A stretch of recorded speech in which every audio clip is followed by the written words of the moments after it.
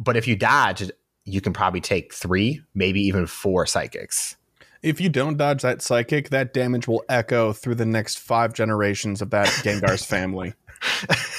You'll have to revive it with your whole inventory in order to use it again. Right. Clear.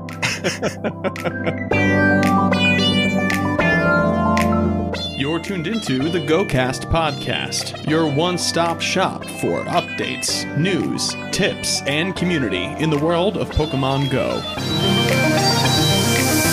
Thank you for listening.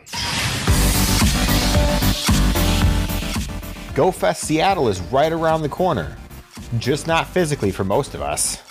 Maybe Campfire is a little warmer and brighter than we initially thought. Monkey see you, Nova Stone. Monkey do evolution.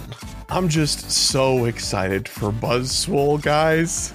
And more on this episode of GoCast.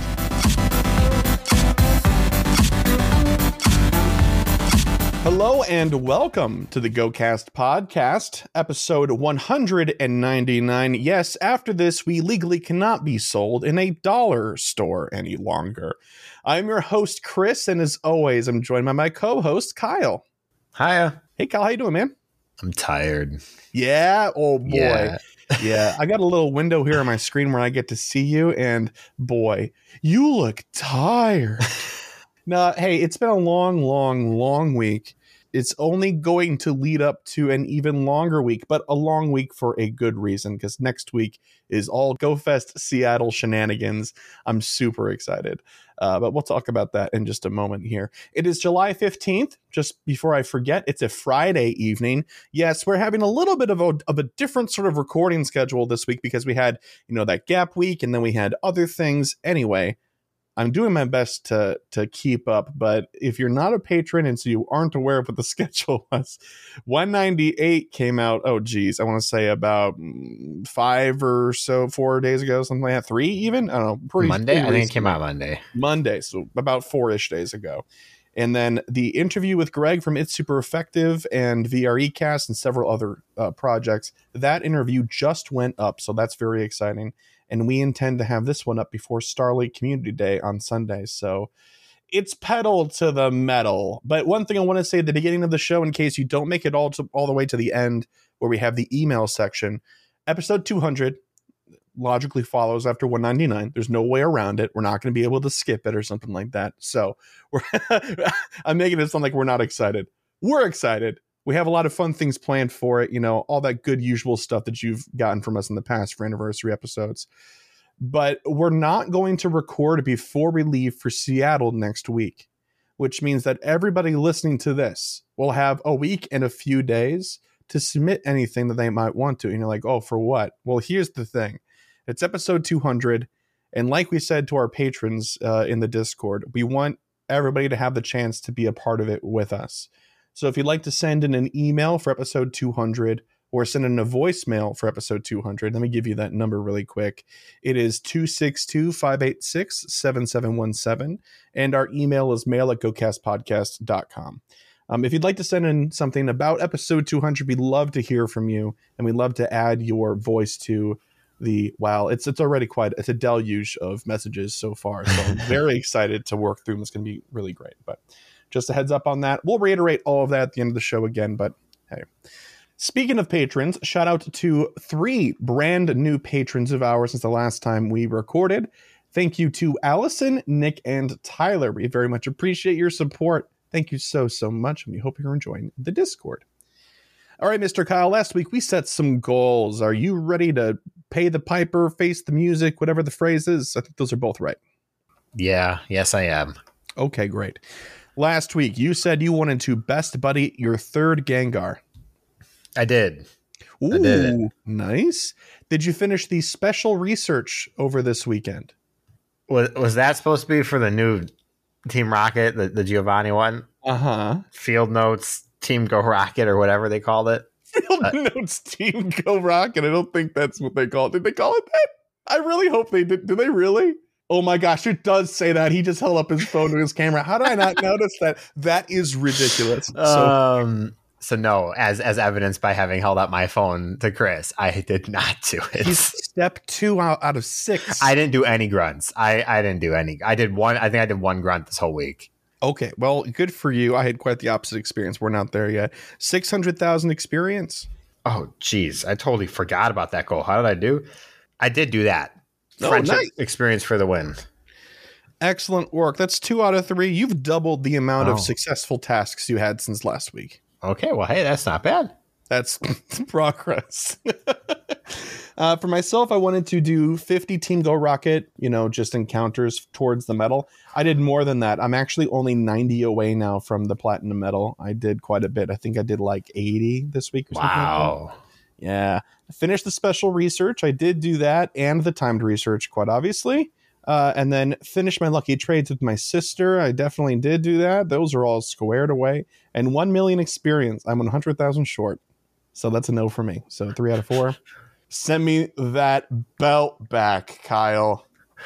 Or at least the half that you had. I think you tied last time. Anyway, I'm very excited to kind of take a second to catch our breath in this episode before we sort of dive into GoFest. So why don't we get into that, starting with the news. Yo, what up? It's the news. All right, we got 2 very short news stories for you, and they're kind of rehash on something we actually already talked about, but it is positive. So here we go. The first one is from their, event recap post about GoFest Berlin. It was titled, "Thank you for coming to Pokemon Go Fest Berlin." And there was an entire write-up. There's pictures, a lot of fun stuff. But as always, I can't help myself, and I pulled out some of the fun little things that they reported. So the 2 statistics they reported this time were trainers caught over 14 million Pokemon, and trainers collectively explored over 300,000 kilometers, which is like a lot of kilometers, I think. I don't know how many people were at GoFest Berlin. That wasn't listed. So, I know, that's the problem. Yeah. Part of me is like, well, how many of those are actually legitimate? Because obviously it's an event. But 2,000 or 3,000 people were there, is what they were saying. Or maybe that was per day. I don't recall. I mean, that seems really small, because Chicago GoFest each day was 10,000 plus. Yeah, but I'm not entirely sure if maybe the locale of Berlin didn't have as much space. Well, I'm just saying now, if you just consider perspective, let's say 7,000 players over the course of 3 days, 300,000 kilometers is an awful lot. 303, dude. I'm rounding down. How could you? Well, that's pretty on brand. It's right. Practically 400,000 kilometers anyways. It's almost midnight. 100,000 kilometers. And the second piece of news is Dev Diaries introducing Campfire. They did the thing. They did the meme that people were talking about online. Actually, no, they didn't. People, if you're not aware, people were making some jokes about how because the Dev Diary had been late, if it was just going to be the Campfire announcement, just copy and paste it again and call it a Dev Diary. It might look like that on the surface, but the contents of the actual Dev Diary, very different. So I'm not going to read the entire thing. I pulled out one aspect of it that was one of it's kind of counter to some of the concerns that Kyle and I voiced last time we talked about this. So we were introduced to Mikey, kind of like just Adele, Pokemon Go product manager. And the quote I pulled out was, "Trainers want to quickly and easily coordinate with their friends while playing Pokemon Go. To maximize the usefulness of Campfire's social features, we integrated certain features within Pokemon Go itself. From Pokemon Go's in-game map, just tap the Campfire icon and you'll see where other trainers have lit flares. Think of flares as beacons, real-time markers that direct attention to a particular location, which will help you identify where to meet up with other trainers. This will make coordinating raids and meeting up with your fellow trainers much easier. And in a future update, one of my favorite Campfire features will be available in Pokemon Go on the in-game map. Alongside flares and gyms and all that other fun stuff, you'll also be able to see pictures of Pokemon caught by other trainers." This is actually kind of a big deal. "These photos will exist on the map right where that Pokemon was caught. So if you're searching for a specific Pokemon, these photos are a great way to decide where to go next. One of my favorite memories of Pokemon Go is hearing a friend shout out that they found a Dratini nearby, inspiring the rest of us to run over and try to catch one too.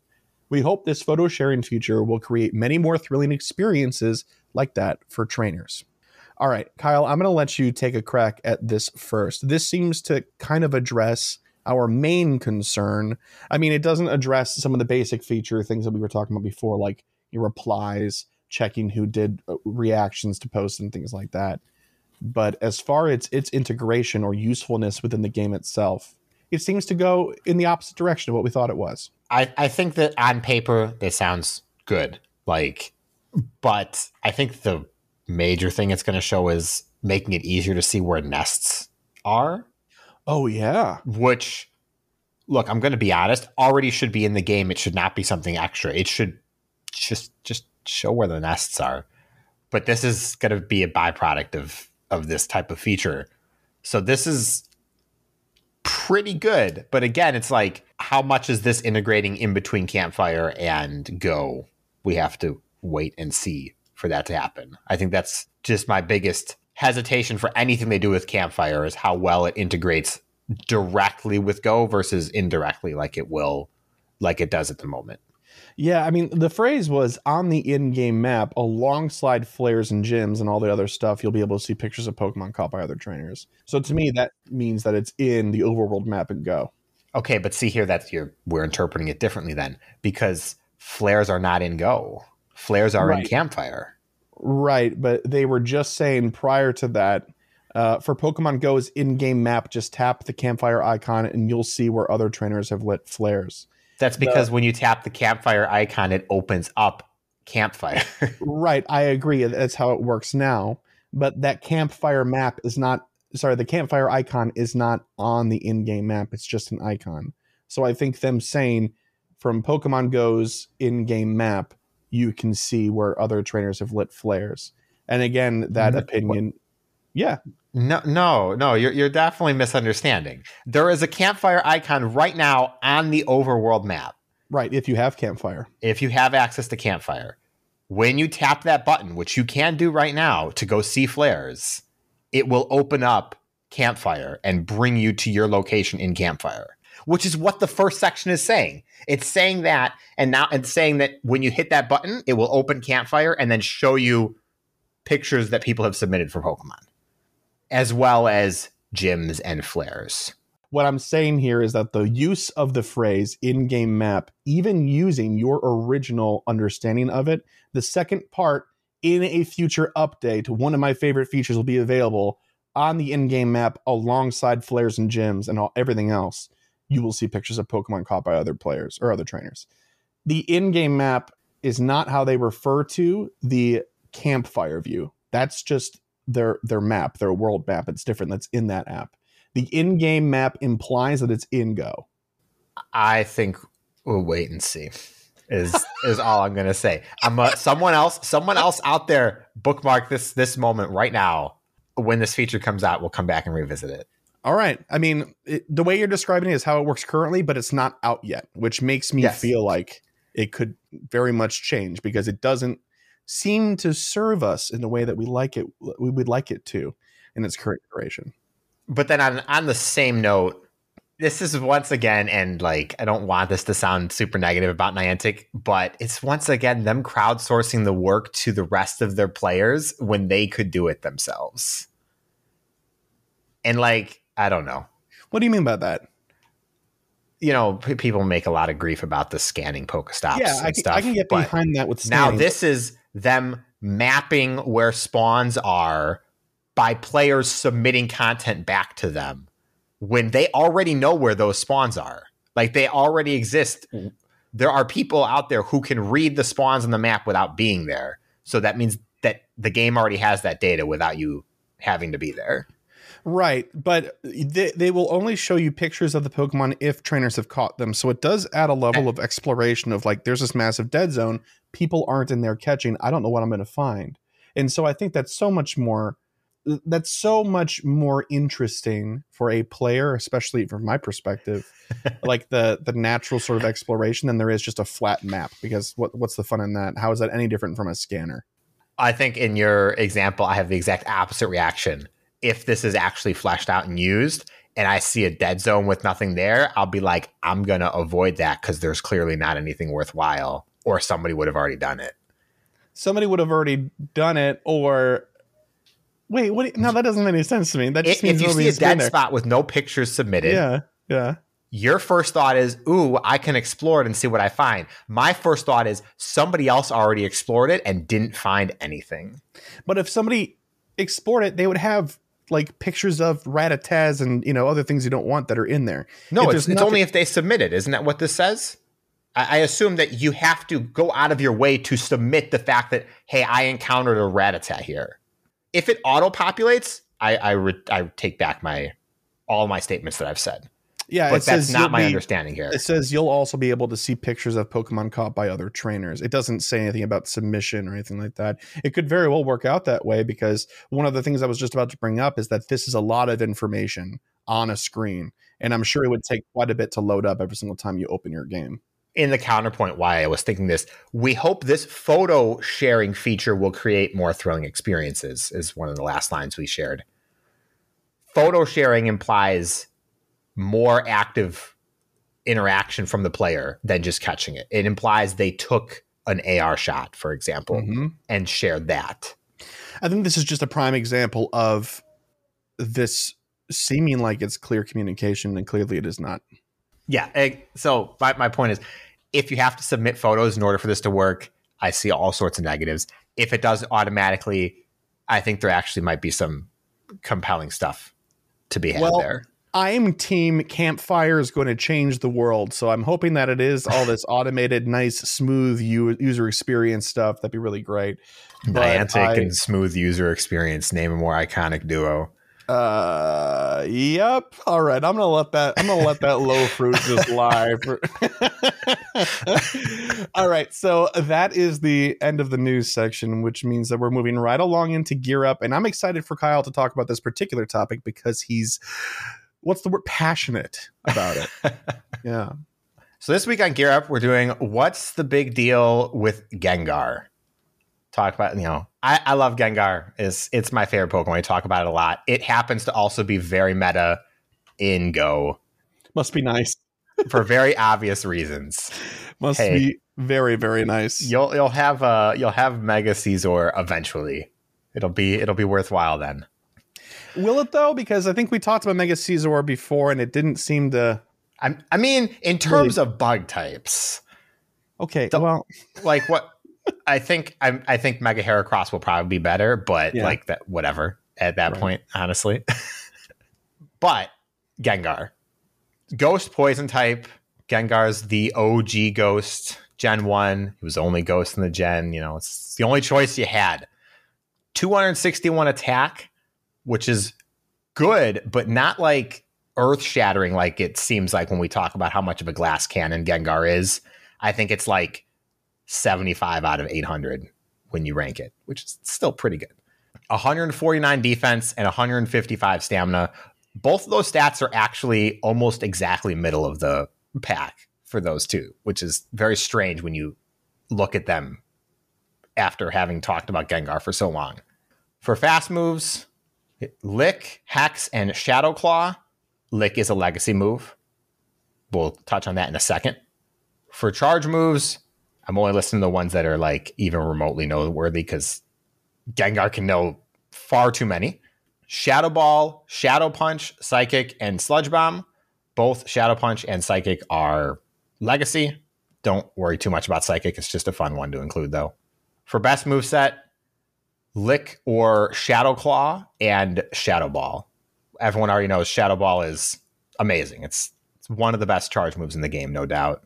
So Lick, like I said, it's legacy. It is better than Shadow Claw. So if you really want to use an Elite TM, not going to stop you, but it probably would stop you. It's like 2% better or something like that than Shadow Claw. But the biggest difference is it's a lot easier to dodge when you use Lick than when you use Shadow Claw. But ask yourself, when was the last time you dodged when you did a raid? Chris? A lot when I was using Mega Gengar against Mewtwo because I wanted it to be alive for more than one charge move. Exactly. So Lick actually has really good value. It's just not strictly numerical. Yeah. But numbers. 18.1 DPS and 350 TDO. That puts it as the third best overall ghost type behind Guillotine O and Chandelure. But it's second best in DPS behind only Shadow Banette. Shadow Gengar win. No kidding. Shadow Gengar I would hunt for that grunt so much. Oh my God. I didn't even think about it, by the way, until I wrote this, that they have that to release as something for people to chase. You'd hunt it to the ends of the earth. I would. And I would hate every moment of it because chasing specific grunts might be the worst thing in this entire game. To the ends of the earth. So Gengar is very good for obvious reasons. That's why Gengar has really high DPS, but that TDO is it's not very good. Thankfully, there's something you can do to help with that. Dodge! That's right. One of the few Pokemon that I actually actively try and dodge with is Gengar. And it makes an insane amount of difference. I don't actually know the numbers on this one, but I think you take like 75% less damage when you actively dodge something in Go. I think it's more like you take 90%. Like, yeah, really, it's quite a bit. And that's a really big deal, especially for the last section that we're going to get to. But know that dodging is very valuable for Gengar because Gengar usually will take maybe one charge move from whatever you're fighting before it falls over. And then next, Mega Gengar. It's just Gengar, but bigger. And also, if it's shiny, he turns white pink. It's good. It's everything that Gengar does, except for better. And it's already the best ghost type Mega in the game. The ones we don't have right now, they're not going to compete. Okay, Mega Banette will compete a little bit, but it's not worth it. Don't worry about it. By the way, I looked it up. It looks like it's about 75% of a damage reduction. At least that's one of the only figures I can find for. Oh, I was right. I was just guessing. Yeah, dodging itself has a cooldown of 500 milliseconds. Yep, everything's measured in milliseconds in raids. Who has time? Nobody. Definitely not me. I'm dodging. That said, the one major downside for Gengar is its poison typing. It's kind of a big problem because poison is weak to psychic, and ghost counters psychic. So ghost doesn't resist psychic, so you still take super effective damage there. And that is a real big bummer. And that is why dodging is such a big deal, because one psychic from that Mewtwo will kill your Gengar, but if you dodge, you can probably take 3, maybe even 4 psychics. If you don't dodge that psychic, that damage will echo through the next 5 generations of that Gengar's family. You'll have to revive it with your whole inventory in order to use it again. Right. Clear. And all of that said, all of the trauma from the psychic type damage, Gengar is still one of the best options to be using against any psychic raid boss. Although, if it has a double psychic moveset, I will highly consider bringing something that's not Gengar, because that's just a bad time. So, I love Gengar. I'm really glad I get to use a lot of Gengar. I need more Hundo Gengars in my life. And also, as a final note, Shadow Gengar win. Quite honestly, Shadow Gengar will look so cool. It'll have Shadow Ghastly will be hilarious because it'll have its smoke and the shadow smoke. Yeah. Like, is this Shadow? I can't tell. Oh, yeah. Look at those eyes. Yep. The eyes are 60% of its surface area. So, yeah. All right. Well, anyway, cool. I think we all love Gengar. I think just about everybody has some love for Ghastly, Haunter, or Gengar, or all three. They're just so iconic. And I mean, like, even beyond the scope of a Gen 1er, they're iconic. Cool stuff. Well, let's move on to something that's kind of an example of the opposite now, shall we? Great. It's the Pokelore section. And this week we're going to be covering, well, you might have noticed this new little monkey, if it's new for you because it's a regional, over this past weekend. Pansear, the high temp Pokemon, and Simisear, the Ember Pokemon. Starting with Pansear. Pansear is a simian red and cream Pokemon. Its head is red with a whorled tuft on top. The tuft contains a flame and can reach temperatures of 600 degrees Fahrenheit or 315 degrees Celsius. Pansear has oval eyes, a tiny nose, and large ears with orange insides. Its muzzle, upper body, and skinny forelimbs are cream-colored, and its hands seem to have no fingers aside from a thumb. They're like mittens. Pansear's lower body is red with small feet, and its long tail has an arrowhead-shaped tip. Oh, it's a devil, I guess. Pansear makes its habitat in both forests and volcanic caves, and has been known to roast berries before eating them. I feel like all these ideas have been in other Pokemon. Yeah. Like none of this seems particularly unique now that I'm thinking about it, really. No. Look, finish reading, but these three Pokemon literally existed to teach trainers elemental advantages in the generation that they were from. So, well, on to Simisear. Simisear is a simian Pokemon that is primarily red. Its ears are broad with orange insides. It has oval eyes and a small black nose. It has a swirled flame-like tuft on its head with a smaller tuft on either side of it. Simisear has white shoulder ruffs and a cream-colored face, chest, fingers, and toes. Its hands have 5 fingers and its feet have 3 toes.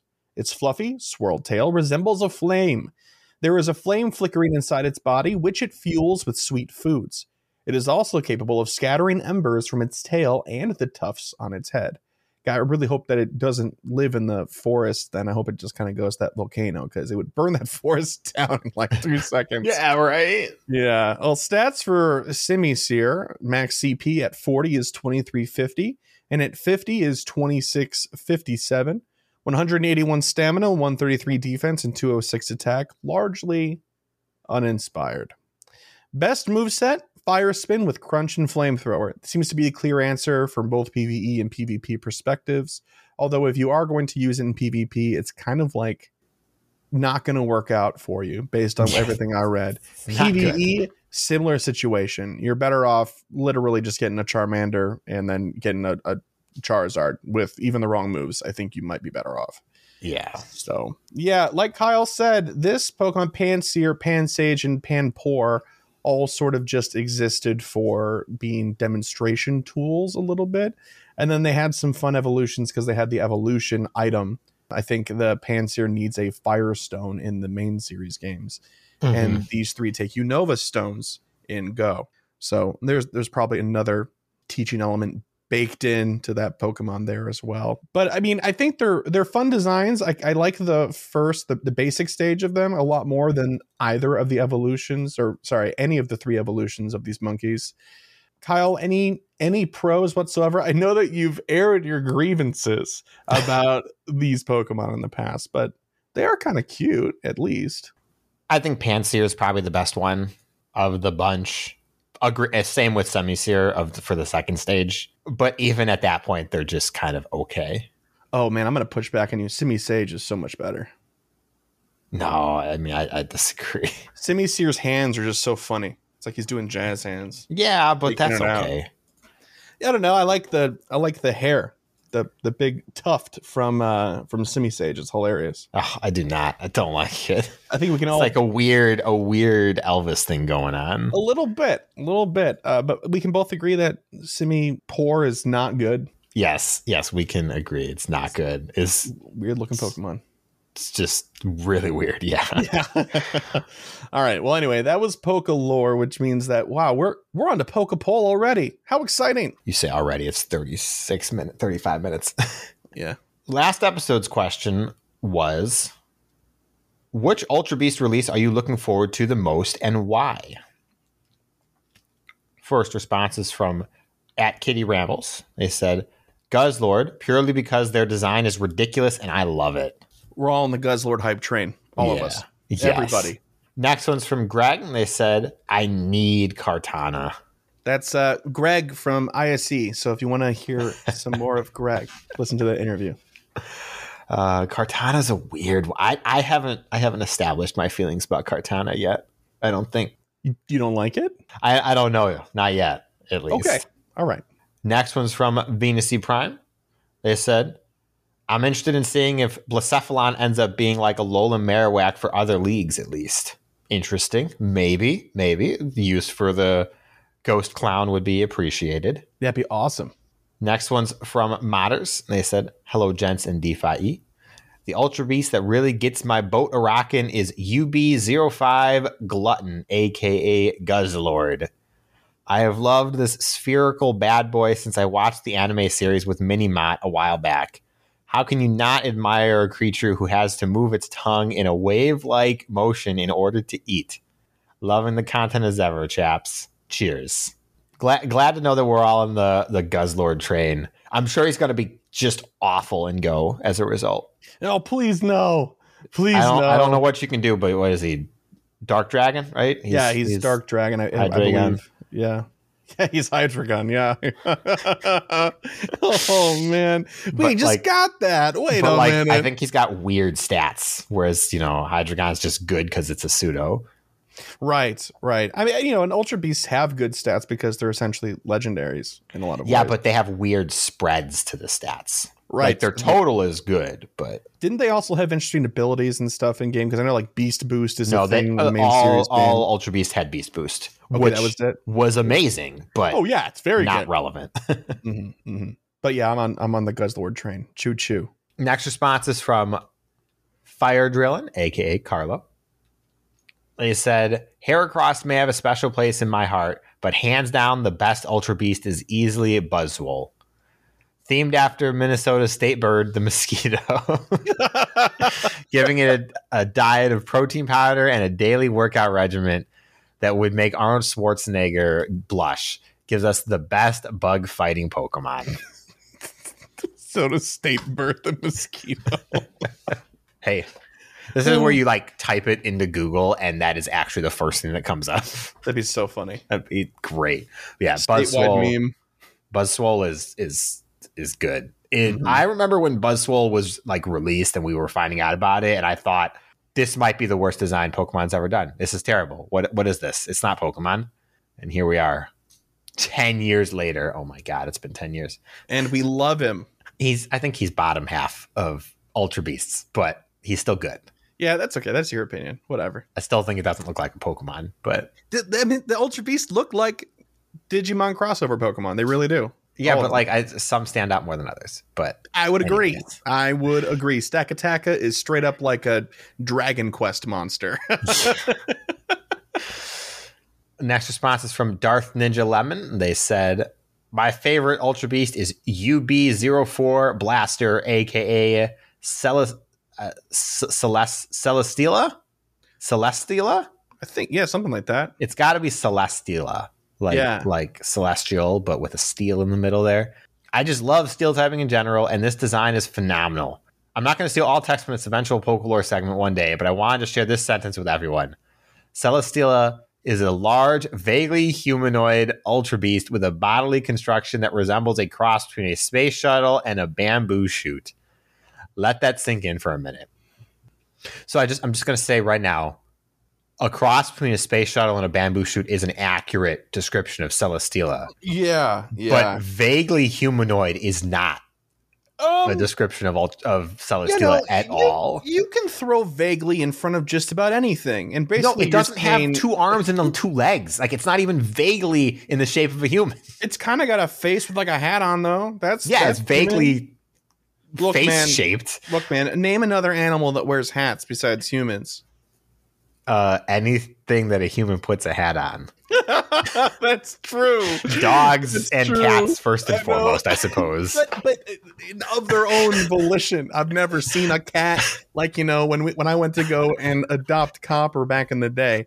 I didn't see cats in there with fedoras and Don't lie, you probably would have adopted one though if you saw one out there. You got a hat on? Yes, that's right. Yeah, if there was one that was walking around a little not a 1 gallon hat, not a 10-gallon hat, 1 gallon hat, and he was rowdy partner, I would have taken him home.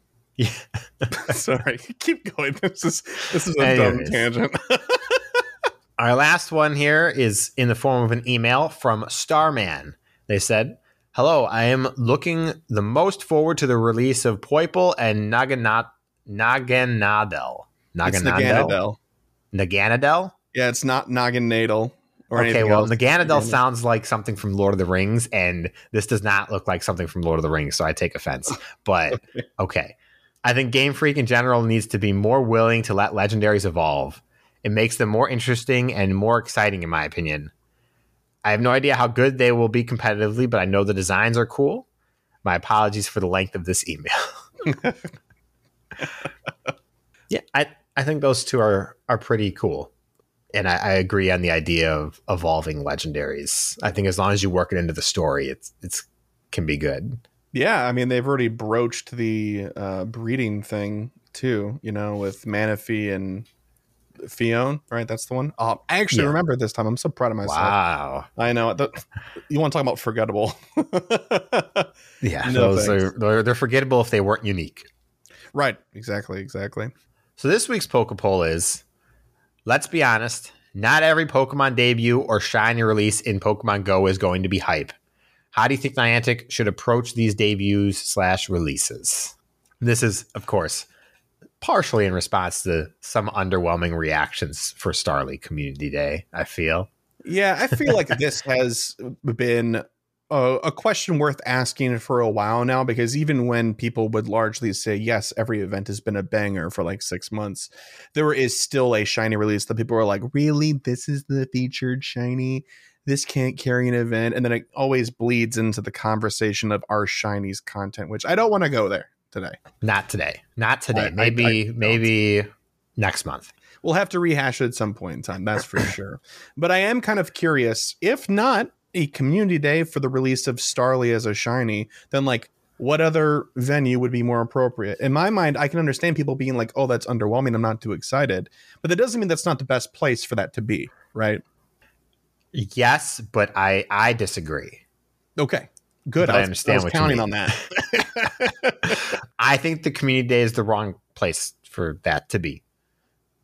Like, just full stop. I don't think in any situation it works. It only works in this case where the Pokemon can already hold its own anyways. Mm-hmm. Or it gets a new move that makes it super relevant for some reason. Yeah. Like Spheal. Right, exactly. You know, people were excited for it, but it had that whole issue with, hey, we just released the shiny and it had the scarf. So what the heck? That was not even a month ago. But it had great moves. And suddenly that made it relevant. Yeah, Icicle Spear kind of just obscured our view of any other complaint. But I think the right time to release them is in the middle of something going on. Like, it doesn't even necessarily have to be the feature for the event. Just release it. Just be like, hey, after this event's over, Starly can be shiny from now on. Nothing special about it, but now it's worth checking.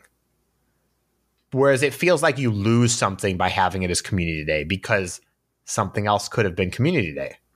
And I don't think there's anything wrong with something just coming out as the shiny. They did it for Pidgey. Pidgey just had an event where it's like, hey, it's shiny now. I don't even remember when it happened because it was so long ago now, but I was expecting that for Starly for a long time. And then when they held off on it, you're like, okay, they're gonna do Community Day. Right. It's been too long now. And I don't know. I think they need to put the somewhat, air quotes here, filler Pokemon in places that filler goes. And I mean that in the nicest way, because I'm not trying to like trash talk Starly in that capacity, because I like it as a Pokemon. Yeah.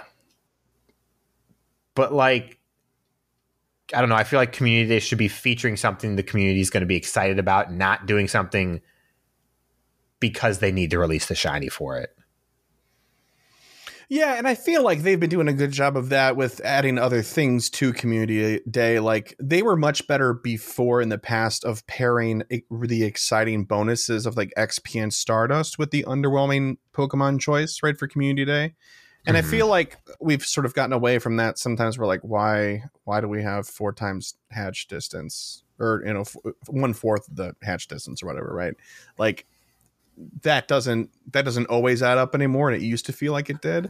But with the added experiences of them kind of exploring what Community Day is, I feel like it's more acceptable now than it has been in the past, because it's sort of like a celebration of the Pokemon. They have the extended raid period after. They've been better about adding moves that aren't completely trash. Like, Gust does improve Staraptor's loadout Does it make it relevant? No, but it is still an improvement, so people will get it, right? Yeah.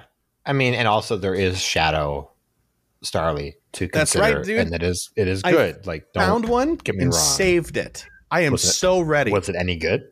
Yeah, it's like in the top 100 rank for GBL for Great League. Oh, Like, okay, cool. I'm pretty excited. I will forget about it on Sunday. Yeah. Well, did you TM it? Yeah, I last week? did. Yeah, in Okay, anticipation, cool. I did. Man, I know. Who am I? Right? Just one thing to sort of push back. I think what you're saying is exactly right. And I think, I got to admit, fair criticism, 100%, right? That if we want events to truly feel special, and it needs to be like the event in the month that consistently people will come to, because not everybody's going to do a Go Fest. Not everybody's going to do a battle weekend. Certainly not everybody's going to be doing a raid day or a spotlight hour. But community days are supposed to be the de facto we are playing Pokemon Go together event that happens consistently and isn't just an annual event like a Go Fest, right? So I think you're right that they need to prioritize making a chase in that event as often as they can.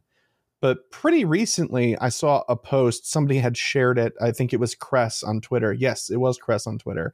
And it was a graphic of, how many Pokemon have been released out of Pokemon Total and Go and Shinies and things like that. We're getting down to it in a lot of categories. Yes. And so we are. Having knowing that, I'm kind of okay with them doing middle of the road Pokemon for Community Day, because it does extend that life cycle a bit longer. I don't know. I think that there's other middle of the road choices. I mean it in the nicest way. I generally think that Starly's not middle of the road, and I think it is more like bottom of the barrel in terms of choices for a Community Day.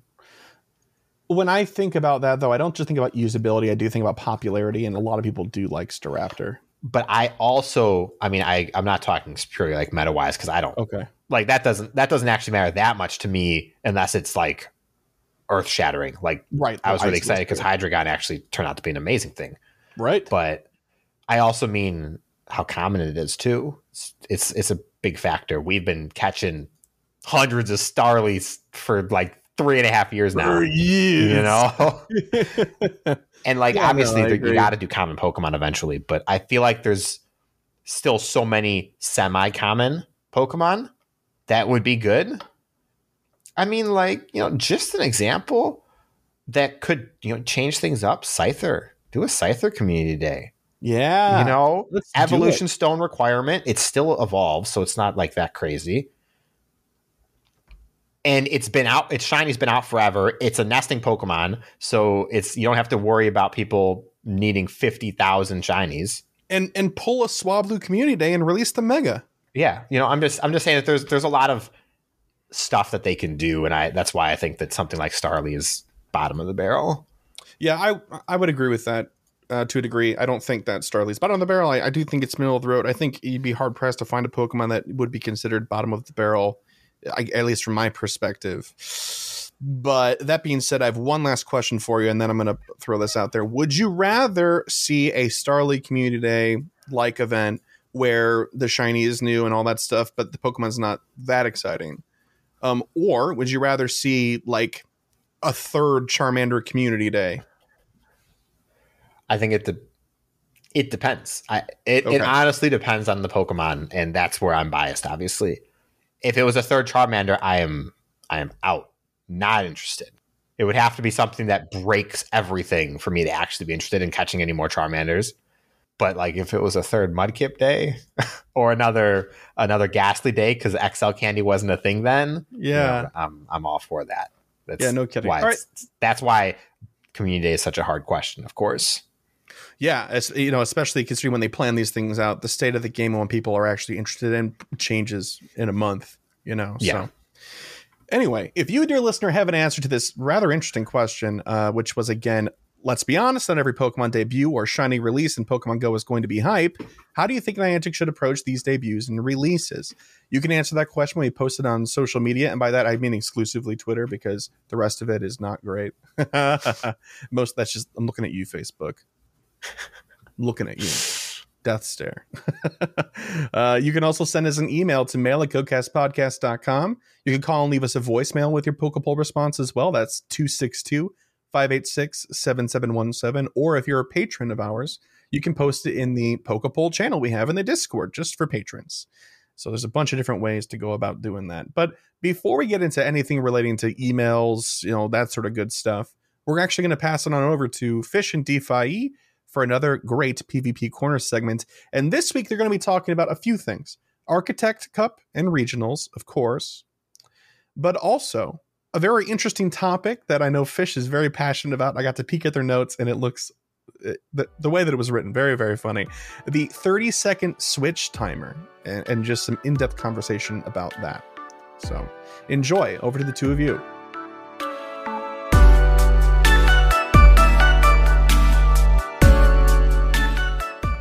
Hi, I'm Fish on a Heater.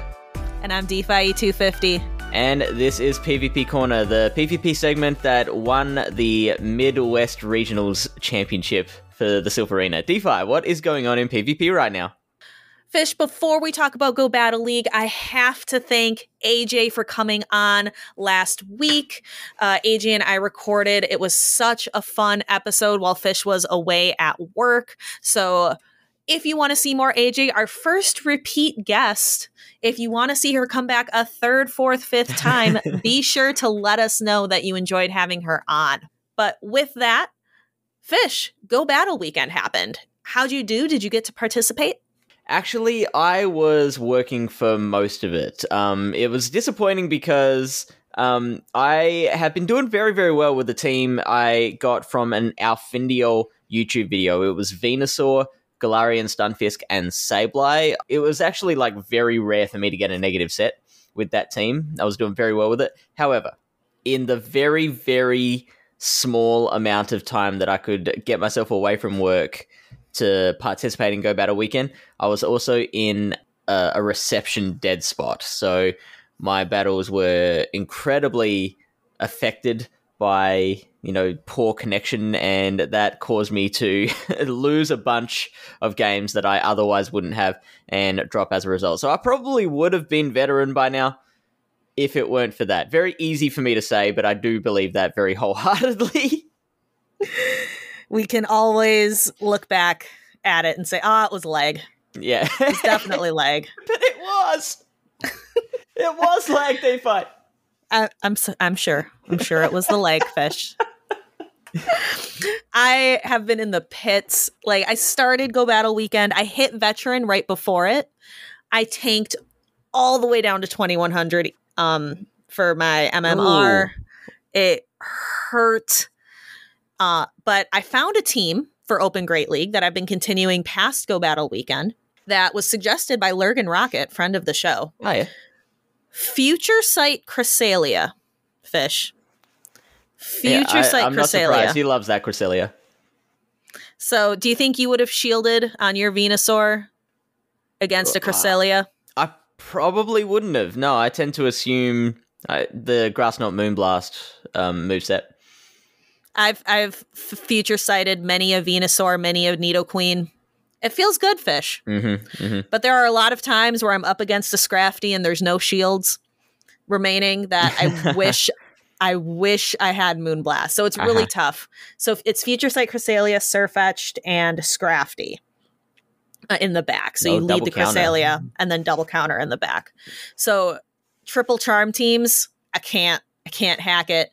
But some of the other teams that are really popular right now, it does work against. I do really like the Future Sight Cresselia, but you really have to think about in that lead matchup.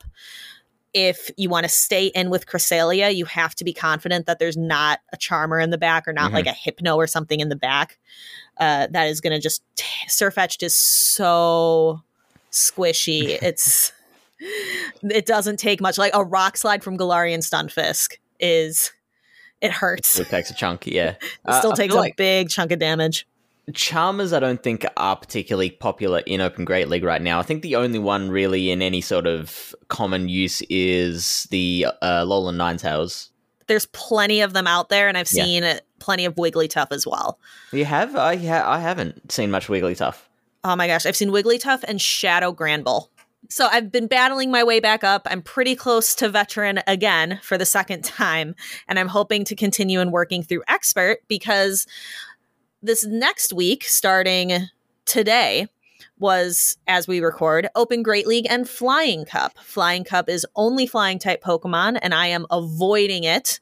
I am avoiding the Flying Cup. I'm going to stick with Open Great League. But Fish, why don't you tell me about Flying Cup? Because I know you've been particularly enjoying it. It's been decidedly okay.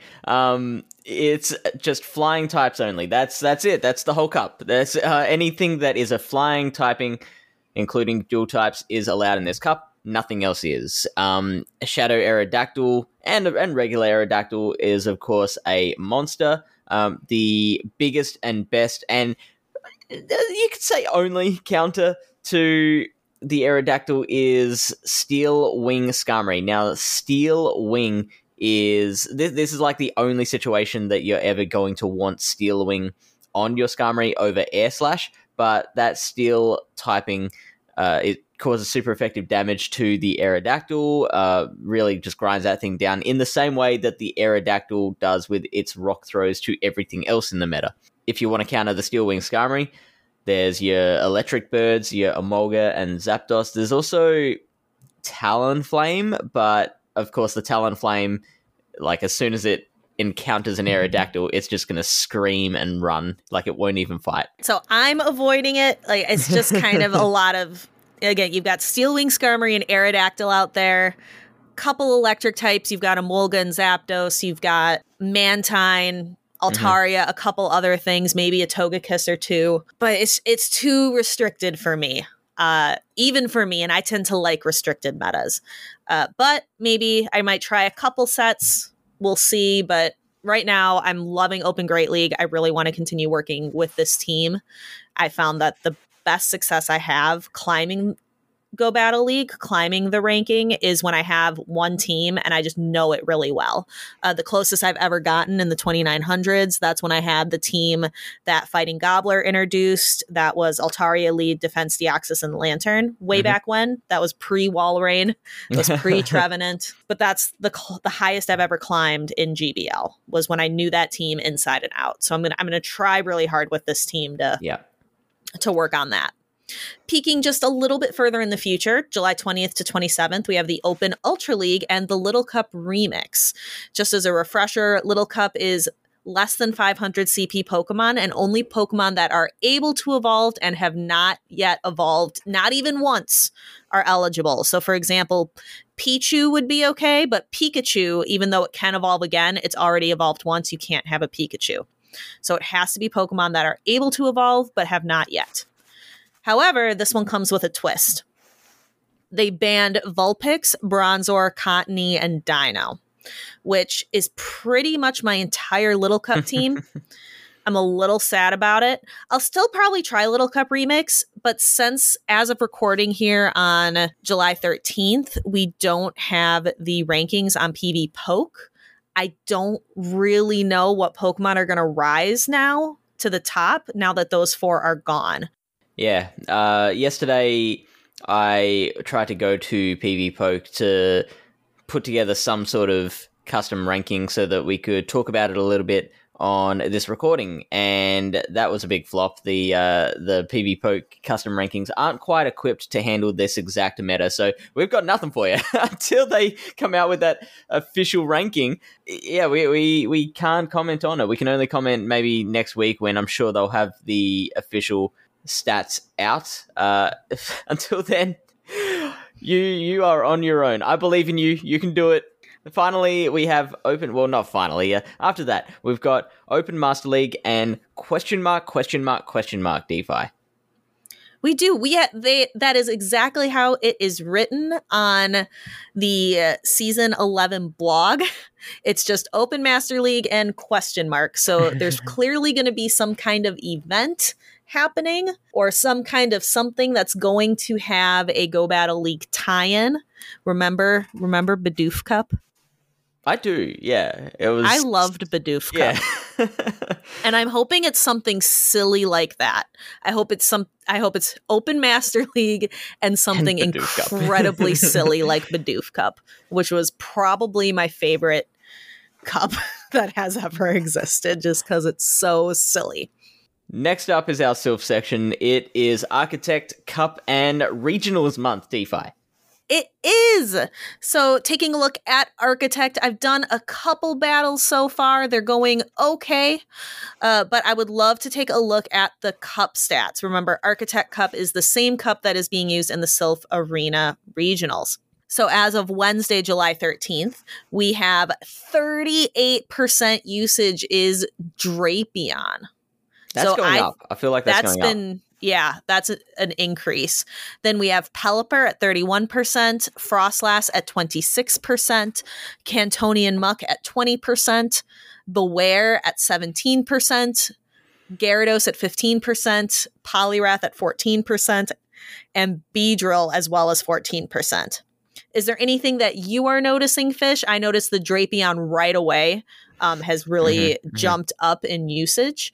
But is there anything else in this very restricted meta that you see as interesting taking a look at the Live Cup data? Look, taking a look at the Live Cup data, no, there's nothing in particular that stands out to me, but there are just a couple of things that I did want to mention that I've just noticed in the very, very few battles that I've done. Things like Milotic. I've done my complete breakdown of the Sylph meta with Lyle Jeffs III, and those things are just so helpful. Like a lot of like neat picks come to light, a lot of like cool observations. One of them was Milotic, a really nice general pick, a good counter to Frostlass, the Dragon Tail Surf combination, really handy. It's got some decent bulk. I really like Milotic. Another thing is that for some reason, after doing our breakdown, Skuntank stood out to me as an idea, as like a better option than Drapion. Something that's a little bit different, not really going with the crowd. Also, I believed it could beat Drapion, and I still think that is the case. But in practice, it turned out to be just not a good idea. It just wasn't bulky enough to cover for that extra time it takes to get to those charge moves, especially the flamethrower. And the fact that I also have Beedrill on my team means that I'm relying so much on Poison Jab, which so much of the meta resists. Yeah, I have seen a couple Skuntank in my battles, and they tend to go down really, really fast. Kind of squishy. I personally prefer Drapion. Skuntank here at 4% usage, so it's out there. And I think Flamethrower is definitely something interesting. Crunch is definitely really powerful with its debuff chance, but yeah, I've seen a couple and I've been able to handle them pretty heartedly. I also think with the rise of Drapion, I think that's also helping Beedrill a lot because it can hit it with Drill Run, especially Shadow Beedrill. Yeah, and like when I realized that Skuntank was just not a good idea, I actually just ran and quickly tried to change it to Drapion in all the tournaments I haven't started yet. So now I'm like, I've said before on the podcast that I try and keep the same team for all of my tournaments. Now I've got 3 with Skuntank and 3 with Drapion. Oh no, that's going to be, you got to really be careful when you look at your lineups. You got to really be focused. Yeah. Do not want to bring in the wrong Pokemon. All right. One thing also that I wanted to point out, trying to figure out which ice type I wanted to bring on my team has been really challenging. Frostlass, far and away the most popular, 26% usage. But Frostlass loses to Lapras because Lapras can crank out those surfs quite a bit faster. Celio can beat Lapras because Celio has access to Body Slam. Celio, however, can't hit Frostlass because of Body Slam not being very effective against the ghost typing. So I just thought that was really interesting how these 3 ice types form a little triangle meta of their own. So I actually picked 2 ice types to go on my team. Lass is one, right? Of course. And Lapras? Celio. I'm going with Celio. Cool. Yeah, I picked two sides of the triangle, Fish, and those are the two sides I went with. I like the body slam spam on Celio. I mean, is it a triangle anymore? Is it just a straight line? and no, don't answer that. No, that's geometry, Fish. I was told there'd be no math. And geometry is math. It is math, technically math. I have got Celio on my team as well, and really happy with the Celio I've got because it is a rank 1, and the rank 1 is relevant because it just manages to beat Pelipper in the 1 shields, just barely. That extra bulk means it can shield a weather ball and then get hit by a hurricane and survive with 3 HP. Ooh. Yeah. And then KO with the body slams. That is quite handy. But with that, we have a deep dive this week, something that Fish has been itching to talk about. It is, I would say, like a pet gripe for you with Pokemon Go PvP. Which there's a lot of those for me. But this is one that I feel is very, very addressable. So, just for full disclosure, the notes for this section is Fish rants for 15 minutes and DeFi interjects her thoughts occasionally. So, Fish, tell me about the Switch timer. Okay, so currently, and you can feel free to just butt in whenever you want, otherwise I will keep on going. So the Switch timer is currently set at 60 seconds for all 3 leagues, and I think that is just too darn long for a lot of reasons. I think, like, one of the best changes that can be made to the health of the game, to affect the health of the game, to increase its, like, viability as a spectator sport, to increase the strategic counterplay that you can have, is to drop the Switch timer to 30 seconds, but here's the catch: pause the clock in between Pokemon and when there's a charge move being thrown. So, like, a Pokemon faints, you're waiting to bring out the next Pokemon. Pause the Switch timer during that time.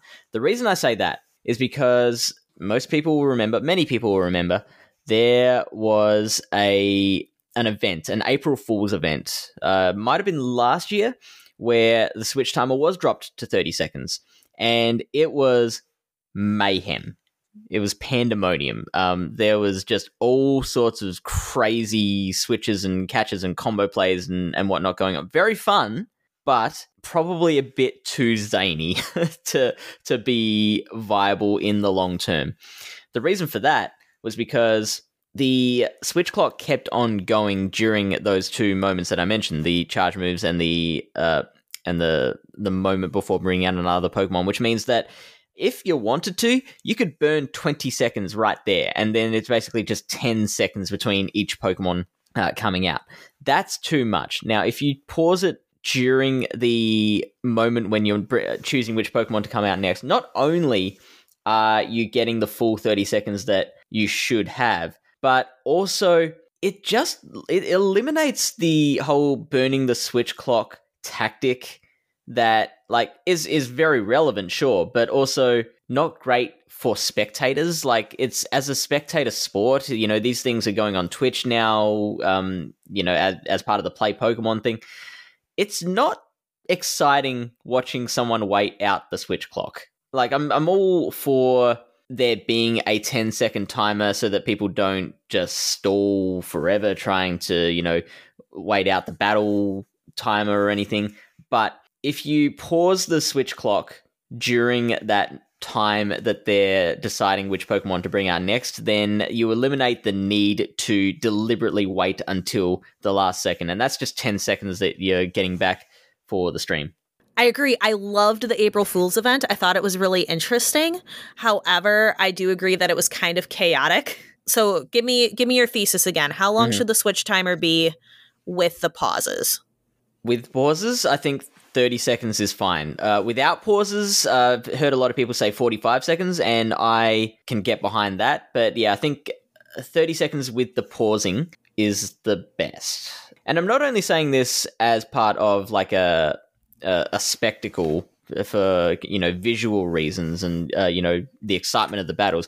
I also think it's genuinely helpful to the competitive structure of the game.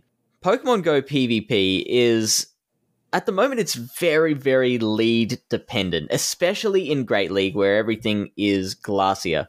If you lose the lead and switch into another Pokemon, you're basically at the mercy of what they've got in the back. If what you switch into is then hard countered by another thing, then there's really not much you can do. Like, being able to switch back out again gives you a very, very important strategic tool in your toolbox. And that's something that Niantic did want. They said when they introduced self-debuffing and buffing moves that they wanted to encourage the use of strategic switches. I imagine that this is something that Niantic should be all on board for. Getting stuck in one Pokemon for an entire minute, that is basically a whole Pokemon. And DeFi, you will have seen a lot of battles where, I mean, as a professional shoutcaster, you will have seen a lot of battles where the most exciting a battle gets is when there's like 3 Pokemon left on either side, but they're all on really low HP and they've all got moves stored. So there's suddenly a lot of combo plays happening and catches and all that. And that's it. Like, would you agree that's where it gets the most exciting? I would definitely agree. Like, being at the Play Pokemon North American International Championships casting in Indianapolis, the most hype that the crowd gets is during a catch. That's when people kind of scream. Yeah. Is during a catch. That's the most exciting component, I would say. Yeah. Dropping the switch timer to 30 seconds enables you to set up some of those plays in a way that you cannot currently do with a 60-second timer. It also enables you to play your way out of a bad spot much, much better.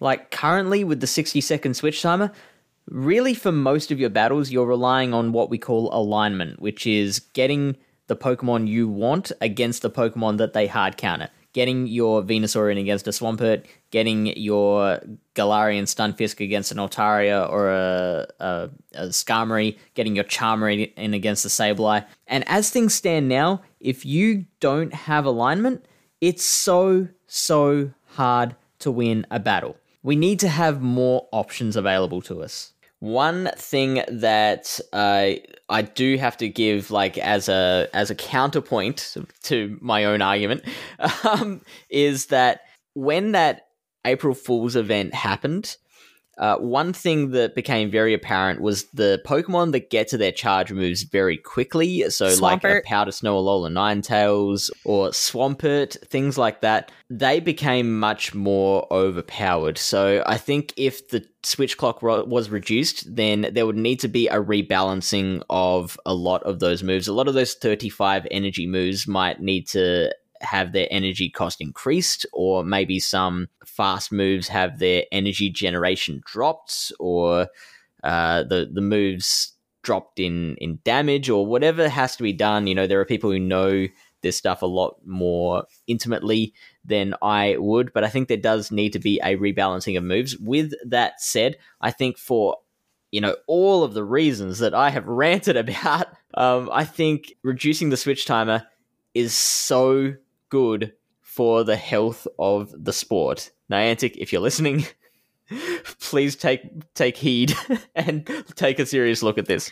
All right. You will have to let us know out there listening. What do you think about the 60-second switch timer? Should it be down to 30 seconds, 45? Should the switch clock continue during the fast move mini game? Should it not? Things like that. Let us know. With that, let's move on to our shameless plugs. Fish, what's going on in Pallet Town? What's going on with you?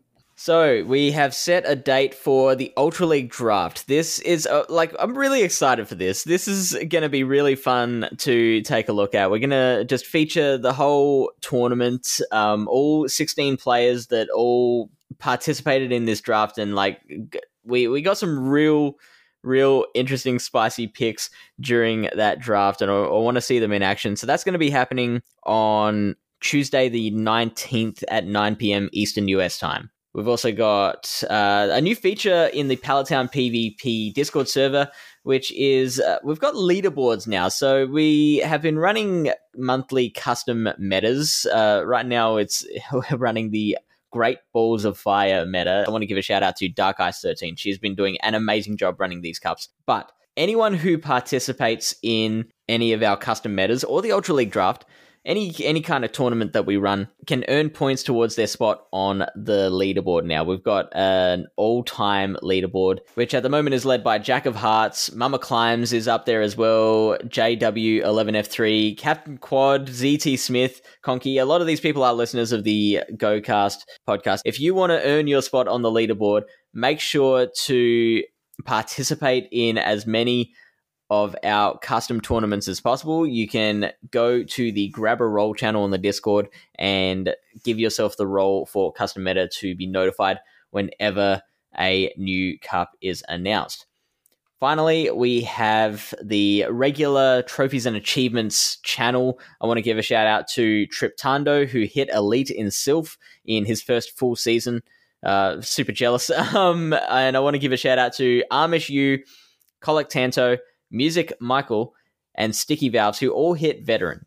Finally, there was something that this wasn't actually posted in the Pallet Town Trophies and Achievements channel. It was posted in the GoCast Discord server and mentioned Pallet Town, and I wanted to read this out verbatim because it mentions, a lot of cool people, and it's really heartwarming to see. This is from Wang J Chen, who put in the GoCast server, "I know 2300 is not that high, but this is my highest elo that I've ever had. I make ace every season, and my ending elo I have always fallen to around 1800. I want to thank everyone who plays in the GoCast tournaments. Thanks to DeFi and Fish for PvP Corner, and a big special thank you to Fish on a Heater, who always seems to have the time to talk about any aspect of PvP in the kindest, most welcoming way in the Pallet Town community. They are amazing." Sorry for gushing over so little. And he shows a screenshot of him with a 2300 rating in GBL, which is very impressive. Like, he starts with 2300 is not that high, but I think that is very, very good. Like, not a lot of people hit that high. No, I think a lot of people make it to rank 20 who play. So out of all the people who do go Battle League, I think a lot of them do make it to that rank 20. But I think very few people push past to Ace, Veteran, and really the amount of Legends. It seems like there's a lot because we see them on social media and things like that. But yeah, in the grand scheme of things, it's a very small percentage of players. Yeah, very much. And you've got people like, we're very ready to, gush about, I hit Elite and I hit Veteran, Expert, Legend. And a lot of people, I have seen a lot of people kind of qualify their own achievements with, look, I know it's not much, just because I feel like it's a worry that they'll be judged, that their achievement is not that great. But one thing both of us are very, very passionate about is celebrating all achievements. One is not necessarily better than the other, or one isn't necessarily invalid because it's not quite as high as the other one. Exactly. I don't think I could have said it better myself. Every achievement deserves to be celebrated in Go Battle League. If it was tough for you and you achieved it, that's worth celebrating. DeFi, what have you got to plug? Just kind of taking a look through all my things. I've been streaming on Twitch a little bit more regularly. Obviously, I'm going to take some time off for GoFest in Seattle, but I have a duo tomorrow with Evan 777713, the Beedrill enthusiast from North American International Championships, who beat me, kicked me out of the running, but made it top cut, so I couldn't be too mad about losing to him. Mm-hmm. And he's been streaming quite a bit lately. I'm excited to duo with him on Friday. And then my plan is to duo with Gabby Snyder, who casted at NAIC and also is very well known for casting the video game and is a phenomenal human being. I worked with her on the We Won't Stop project, that fundraiser. She is wonderful, and I'm excited to do a duo with her next week before I go to Seattle.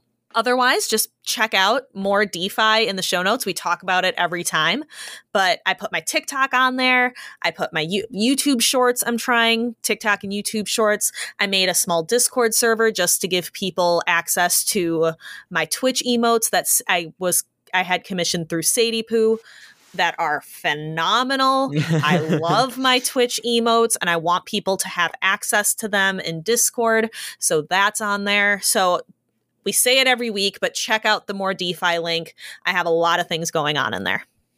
To close out, we love hearing your feedback. If you have any questions that you want us to answer on the show or suggestions for myself or DeFi, you can direct your feedback to pvpcorner@gocastpodcast.com. In the show description, you can click on the More Fish or More DeFi links to take you to other projects and other ways to contact us. And we'll see you next week.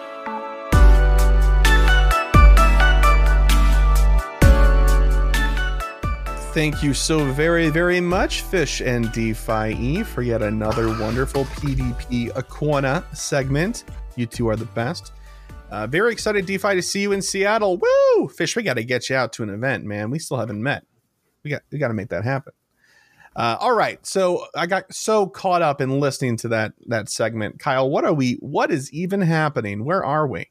It's time for emails. Oh, sweet. And let me check. Oh, yeah. One voicemail as well. Fittingly from Seattle Uber Dad. Let's play that one.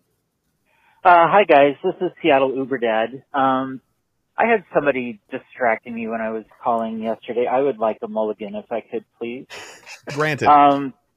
First of all, for those of you coming here to Seattle, it is a beautiful city. The best view, my opinion, is get out on the water. The best way to do that is the Bainbridge Island Ferry. It is cheaper than going up in the Space Needle, and the view is so much better. You don't have skyscrapers photobombing Mount Rainier. The question I had for you guys, I'm planning on doing a podcast, and I heard you guys, I think an episode or two ago, complaining about, oh, don't listen to our earlier episodes. They were so terrible. And what I would like to ask you is, they sound fine to me. What are you hearing that I'm not hearing? And if you could, go back in time in your TARDIS or whatever, what would you tell your former self? What would you tell someone before they make that first broadcast? And that's all I have for you today. Look forward to seeing you here in Seattle. Bye for now. What an interesting question. Well, first of all, thank you for the suggestion for a better view in Seattle. I've been to Seattle a couple of times. It is gorgeous. Love that place. I'm so excited for Kyle to see it. That being said, your question about when we're like, don't listen to the old stuff, it's so bad. Why do we think it was bad? I think hindsight is 20/20 in a lot of cases. And I think I truly believe in, Kyle, I hope you do too, that the product that we make now is vastly superior to what you would see in an episode 1. And so while on its own, it might not be bad, in comparison to the work we're doing now, it is not good. I think the best way to answer the first question is actually to answer the second question for me, because and the second question being, if you can go back with a TARDIS and change or give suggestion to somebody doing the first episode, there isn't anything to change, because that first episode is your starting point no matter what you do. And that first episode can still be perfect. It will still not be the same place you're at episode 100. Right. Just to piggyback off of that really quick, I think if your first episode and your 100th episode sound the same, you're not doing it right. Yeah. Now, if your 100th episode and your 300 episodes sound the same, that's probably more okay. You're probably a little bit okay there. Your show is going to change drastically over the first 50 episodes, 100%, if you get that far, which I think you will. Lots of positive reinforcement there. You should do it. A lot of podcasts still make it past it. It's 4 or 5 episodes, something like that. I think 95% don't hit 10. Yeah, I know 10 is kind of where it's yes, now you're a show. You're gonna, if you hit 10, you're more likely to just keep going. Right, exactly. But just to fully complete the thought, though, it sounds, it's rough to listen to the first episodes because we are different, than how we see ourselves now. We are so much more comfortable in what we're talking about, and our format and our understanding is much more rock solid, where everything was kind of just a little bit shaky. But if you're not listening for it, you won't really think about it. Otherwise, nobody would have started listening to us. We're doing something right, obviously. I hope so. I don't know. I'm too scared to assume that out loud. But yeah, if I had to go back and give advice to myself, I think I probably wouldn't have changed very much. You know, it would have just probably accelerated the process a little bit.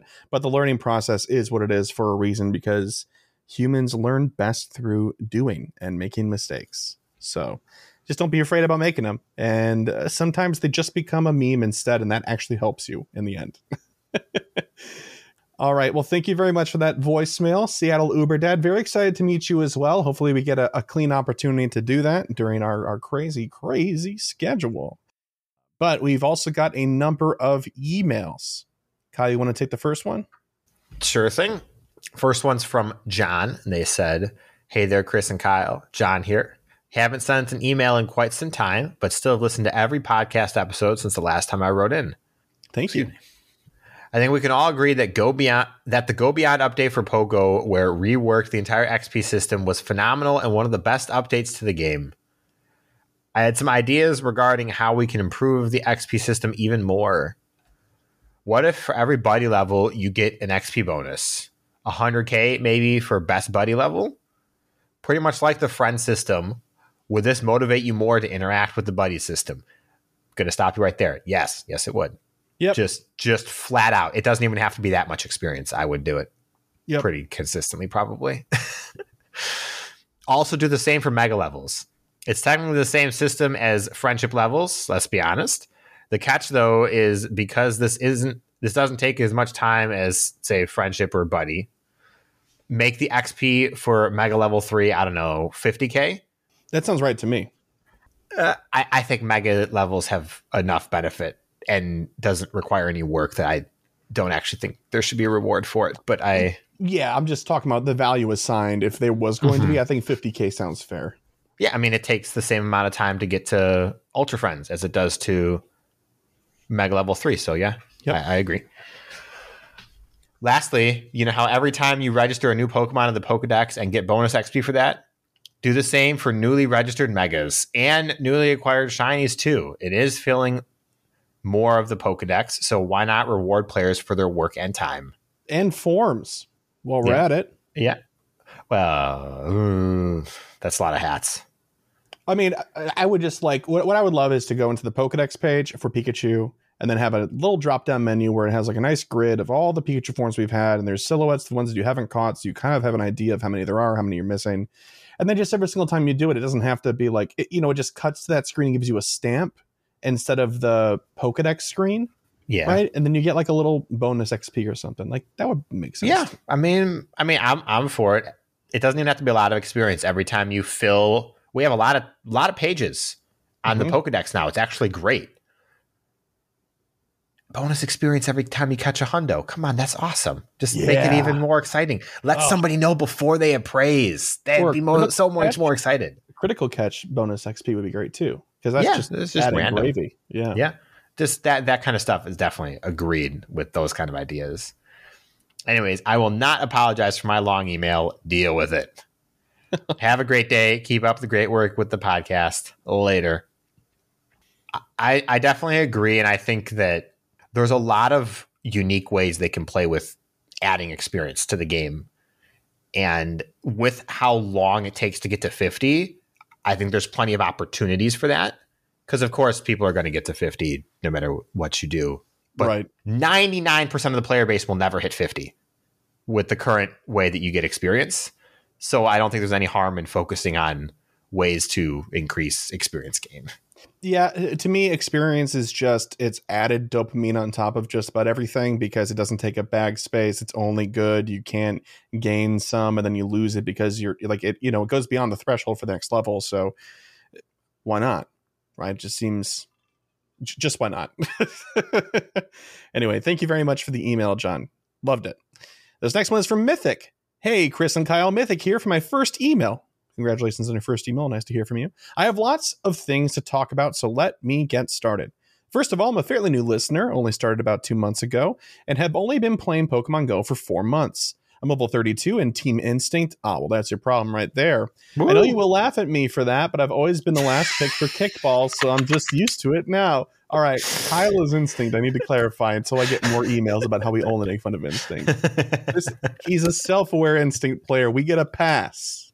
We got a pass. My friends told me to pick Instinct right when I told them I'm getting Pokemon Go. Oh, man. Are all of your friends Instinct is the important question. Oh, if they are, good job. If they're not, that's just them being rude. They're just like, we need somebody to flip our gyms. Yeah.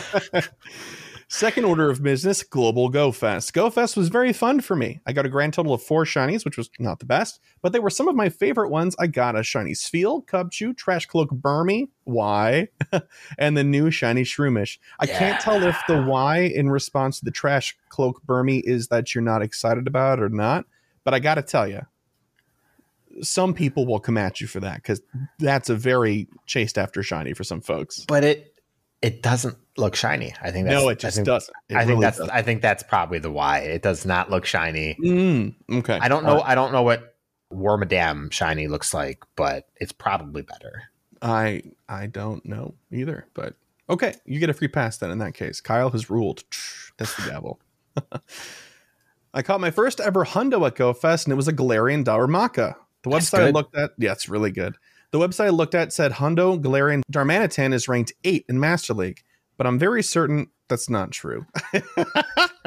I still love my dancy little Frosty the Snowman, and I'm trying to get candies to evolve him right now. Well, let us know how he does in Master League. I'd love to hear. Third topic, the TCG crossover. I had so much fun with this. Let me give you the timeline. The first day of the event, me and my buddies were out and did a singular Mewtwo raid. I looked up the CP, and it would have been around a 98 or 96% IV Mewtwo. I was hype, and so was my friend. My friend Golden Razzed it and got an excellent throw on the first try. I saw the third shake and gave him a high five. Then I went to mine. I Golden Razzed it every time, but it wouldn't go in. I think you have felt my pain too. The beautiful Mewtwo escaped, leaving me with 1 Golden Razz and a broken heart. Oh. Literally, the next day, I remoted into a Mewtwo raid, did it, and caught it. I wasn't paying attention. But when I saw the IVs, I spilled my coffee all over myself. It was a hundo. Oof. Keep in mind, this was my very first ever Mewtwo caught. For the rest of the event, I proceeded to get a Hundo Ivysaur, Hundo Golisopod, Hundo Chansey, and a shiny Bulbasaur. A grand total of 4 Hundos and 1 shiny. Then my phone stopped working for whatever reason, and I'm going to miss Articuno raids, which is hard because it's one of my favorite legendaries. Looks like my luck ran out, smiley face. Oh, there's a little tear in that smiley face. I'm sure that's just implied. Anyways, hope my luck goes to you guys through this email, and I'm not really sorry about the long email. Good night, GoCast. Mythic out.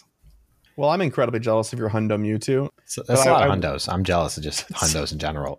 A lot of Hundos. Shiny Bulbasaur. That's an exciting one, too. It sounds like you had a great time. This is great. Good for you. Galarian Darumaka Hundo is also like just such a great get. I'm a little jelly about that one. Darmanitan's great. Darmanitan is great. And I'm hoping that, and Mythic, I'm hoping that your luck stays with you. We're doing okay. Maybe Kyle could use a little bit more, but we're doing okay. I could use some Hundo luck. I don't need any shiny luck. I'm doing okay there. Yeah. This man needs some Hundos for sure. You'll get like 4 on Starly Day. Watch it. Look. No, I will transfer them. Oh, well, don't tell me. I'll be upset. Anyway, thank you very much for the email, Mythic. Next email is from Abriel. They said, just finished listening to your most recent episode, including Pheromosa, and I was struck by Chris liking birds right after bugs. I love birds too, and so I'm including a link to some pictures of birds I've taken recently. They were awesome, by the way. Some are from Costa Rica when we vacationed there last year, and others are from where I live in Gainesville, Florida. If you ever plan a trip this way or need a place to stay, our place is open for you both to stay in. We're not so close to all the touristy things where you feel obligated to one place or the other, beaches, Disney, St. Augustine, and so on. We're close enough to where any of them is only about an hour and a half away. We do have our own attractions in Gainesville, namely the Lake Alice Bat Houses, gator football, wild alligators, horses, and buffalo. Plenty of birds, including roseated spoonbills, herons of all kinds. Herons are pretty sweet birds.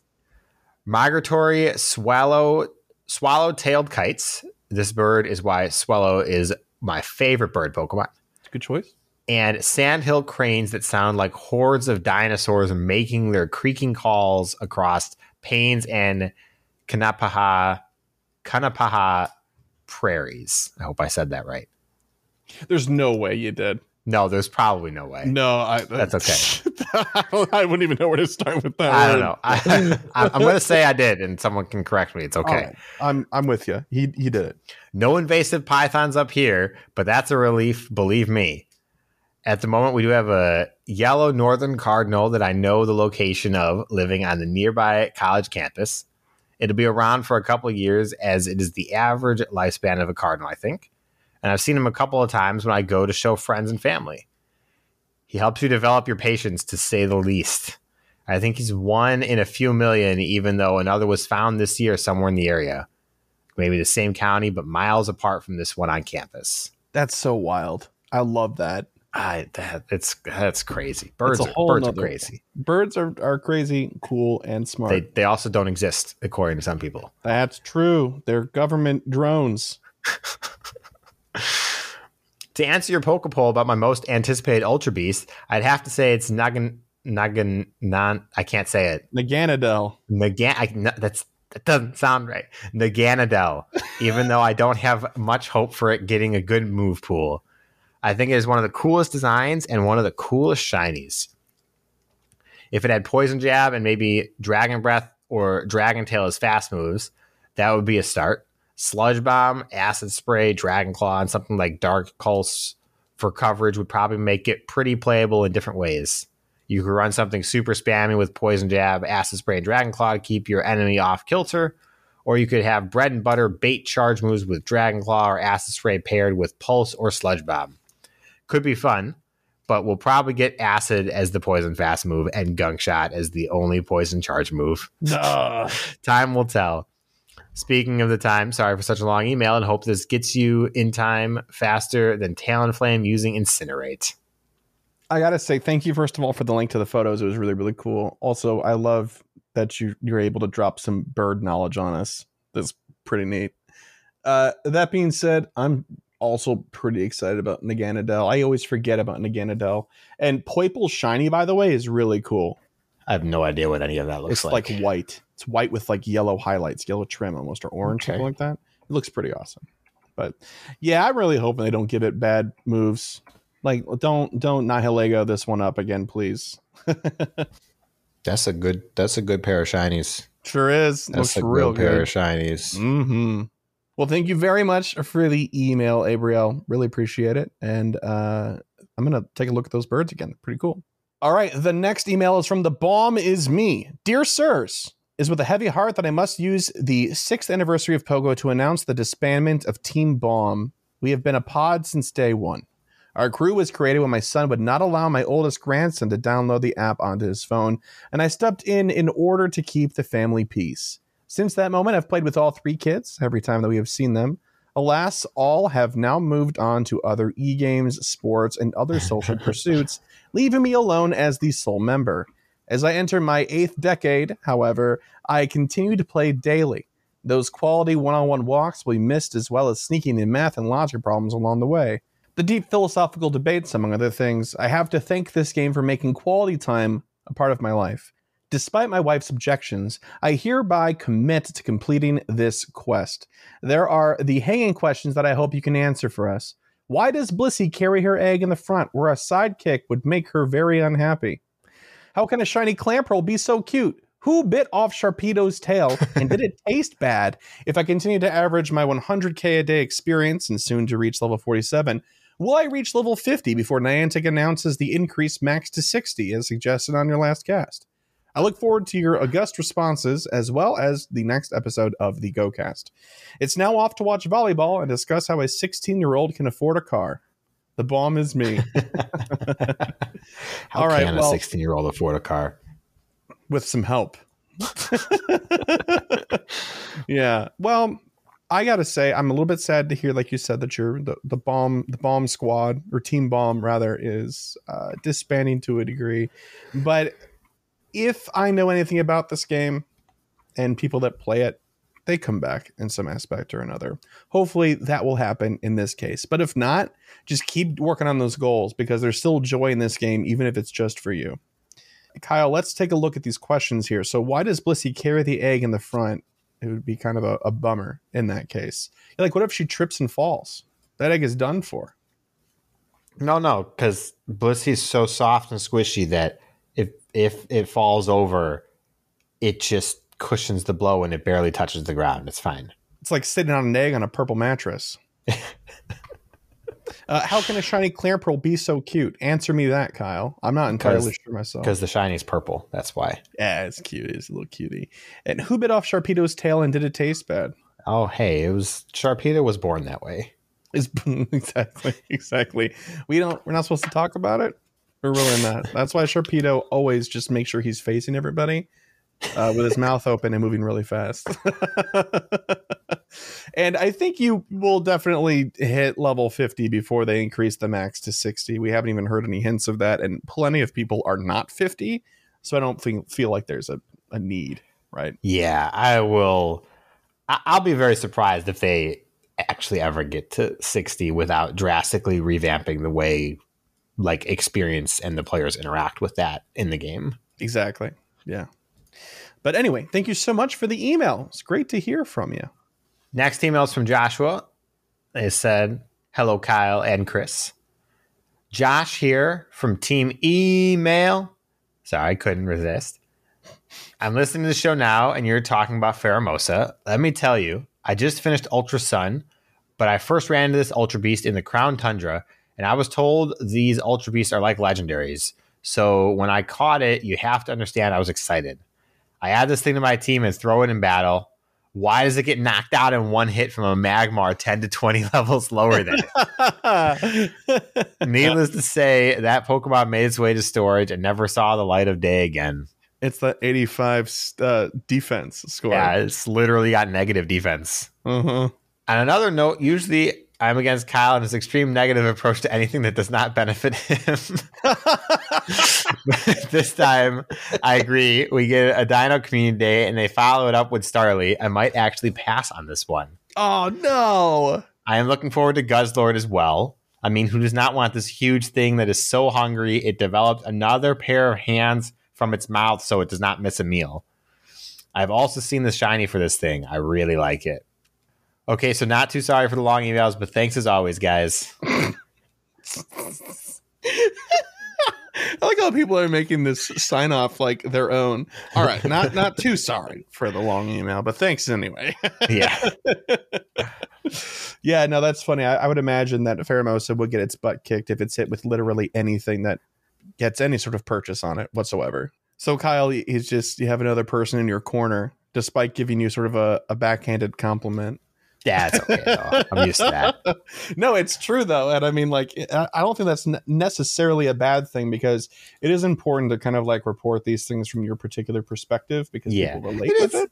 But it's also not necessarily about what benefits me, but I do represent a specific perspective, as you said. Yes, the perspective of Mr. Kyle, the demographic Mr. Kyle. Anyway, thank you very much for the email. Appreciate it, Joshua. This next one is from Fish on a Heater. Who is that? Hi, guys. Fish here. I had a thought and wanted to hear your opinions. What if normal type was made a completely neutral typing, both offensively and defensively? So normal type Pokemon wouldn't resist anything or take super effective damage from anything either, notwithstanding any dual typing. And normal type moves would be neutral against every other type. On one hand, I think it would make for interesting battle strategy in Go as well as in other platforms. It would also give some meaning to what it means to be, quote, normal, unquote, in Pokemon. On the other hand, it could be argued that it makes the type even less relevant than it already is. And it certainly would make dual typing irrelevant, as adding normal type to a Pokemon would literally mean nothing. Sorry for the long email. Fish. What do you think, Kyle? You were most passionate about this out of the two of us. I have an interesting perspective here to give. The type that is neutral to everything is Dragon type. Dragon type is only super effective against other dragons. And so that kind of fills the niche. And obviously defensively is a whole different story. Yeah, but it's also weak to ice. Yeah, well, it has its weaknesses, but I'm saying like offensively, that niche is kind of filled. I don't think it would do anything for Go personally, but I think the biggest downside is the harming of the dual typing. I think they just need to make normal super effective against something, anything. Mm-hmm. Having one immunity is okay. That's interesting. One immunity and one weakness. But the fact that you're not neutral to everything is kind of, I don't know. I think it would make an interesting change in things like gym defense and stuff like that, because it would really make the role of the tank Pokemon like a thing again. Right? It would definitely make taking out Blissey's extraordinarily frustrating. It sure would. And that's kind of one of the only reasons why I'm against this. Slacking as well. So yeah, but at least slacking can't hit you back. I mean, it can if it gets up to that dazzling gleam. You know? Every 10 2.5 years. Yeah. Yeah, but you'll be there that long because you're not doing super effective damage anymore. Exactly. Yeah. So anyway, I mean, I think it is an interesting thing. I'd love to see how it plays out, but it sounds like our initial sort of take, Kyle's initial sort of take that I'm just agreeing with at this point in time is maybe not. Yeah, I mean, I think the real takeaway is that Pokemon is all about type matchups, and to have a type matchup where it says no to your type matchups kind of makes the whole thing fall apart a little bit. I guess, but it's also an interesting neutral card to play. I could see in some instances it would be strategically good, but like it already is the neutral card. It just isn't like supremely neutral. You know what it would do? It would make the first pick in GBL, if you're going to run anything with normal type, that much easier, because you would always start with that. Mm-hmm. So I don't know. That would be interesting. Anyway, thanks, Fish. Appreciate you, buddy. Next email's from Starman. Heard from them earlier in our Poke Poll. Here's another one. They said, "Hello, I'm a newer listener to the podcast and wanted to start by saying you guys have really helped me renew my interest in the game. Thank you for all that you do." Thank you very much. Thank you. I have a question for you both. Sorry if it's been asked before. Were you into Pokemon before Pokemon Go? If so, in what ways, and what were your favorite Pokemon before Pokemon Go influenced you? Sorry for the long email. Best Starman. Best Starman. Mm-hmm. He might also be the best Starman. We're not entirely sure. So Chris and I are both lifelong Pokemon fans. We are both at pretty much like exactly the right age when the first games came out to get hooked in, and it kind of just never went away. Go has actually not influenced any favorite Pokemon for me, but it has made me dislike some Pokemon less, I think, over time. Yeah, it has definitely made me appreciate some Pokemon more than others. Mm-hmm. You know, like Whismur. Like I like seeing Whismur a lot more now. Shieldon and Bastiodon. Yeah, I was indifferent. I didn't really care about that generation fossils. I love them now. But as I mentioned earlier in the show, my favorite Pokemon is Gengar. Always has, always will be. Well, okay, I can't say that, but mine is Cyndaquil. But Scyther is really a close second. Very close second. But yeah, I mean, this didn't really influence me other than like we had just said. And prior to this, Kyle and I were kind of like just an equal opportunity Pokemon fan. We've played just about all of the different titles. Like, you know, I mean, I've played like Shuffle, Snap, all the main series games, Stadium, Coliseum, whatever. Kyle's played all the same games.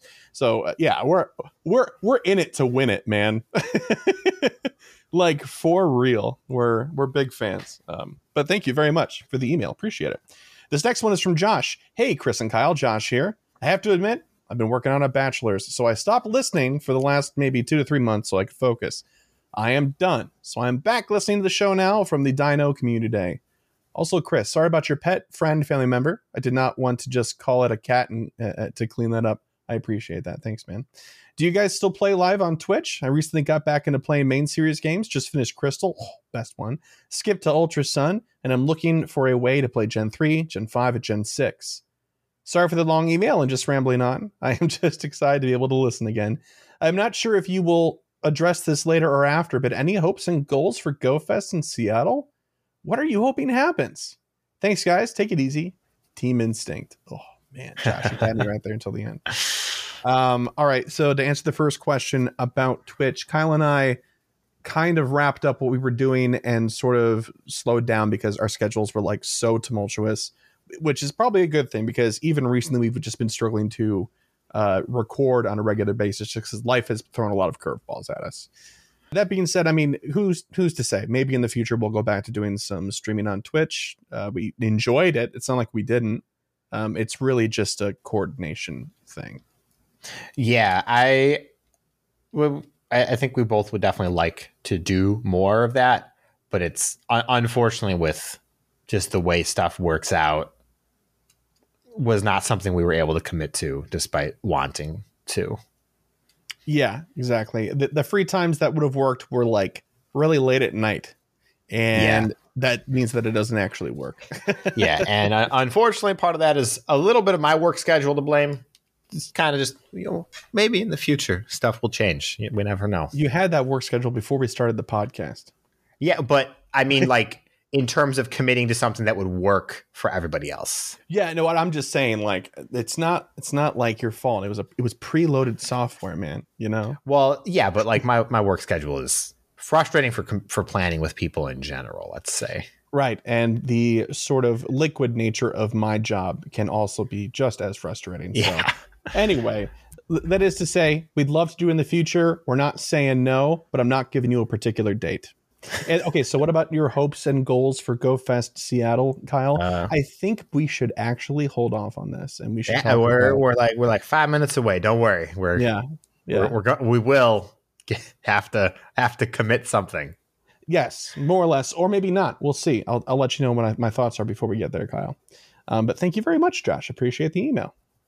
Our last email is from the man, the myth, the legend himself. It's been a little bit. Mitch Cooks Gravy says, "What's up, fellas? I may email you from my dorm room in word that is not pronounced the way that it should be, but it's apparently pronounced Lin Sha Ping University." What?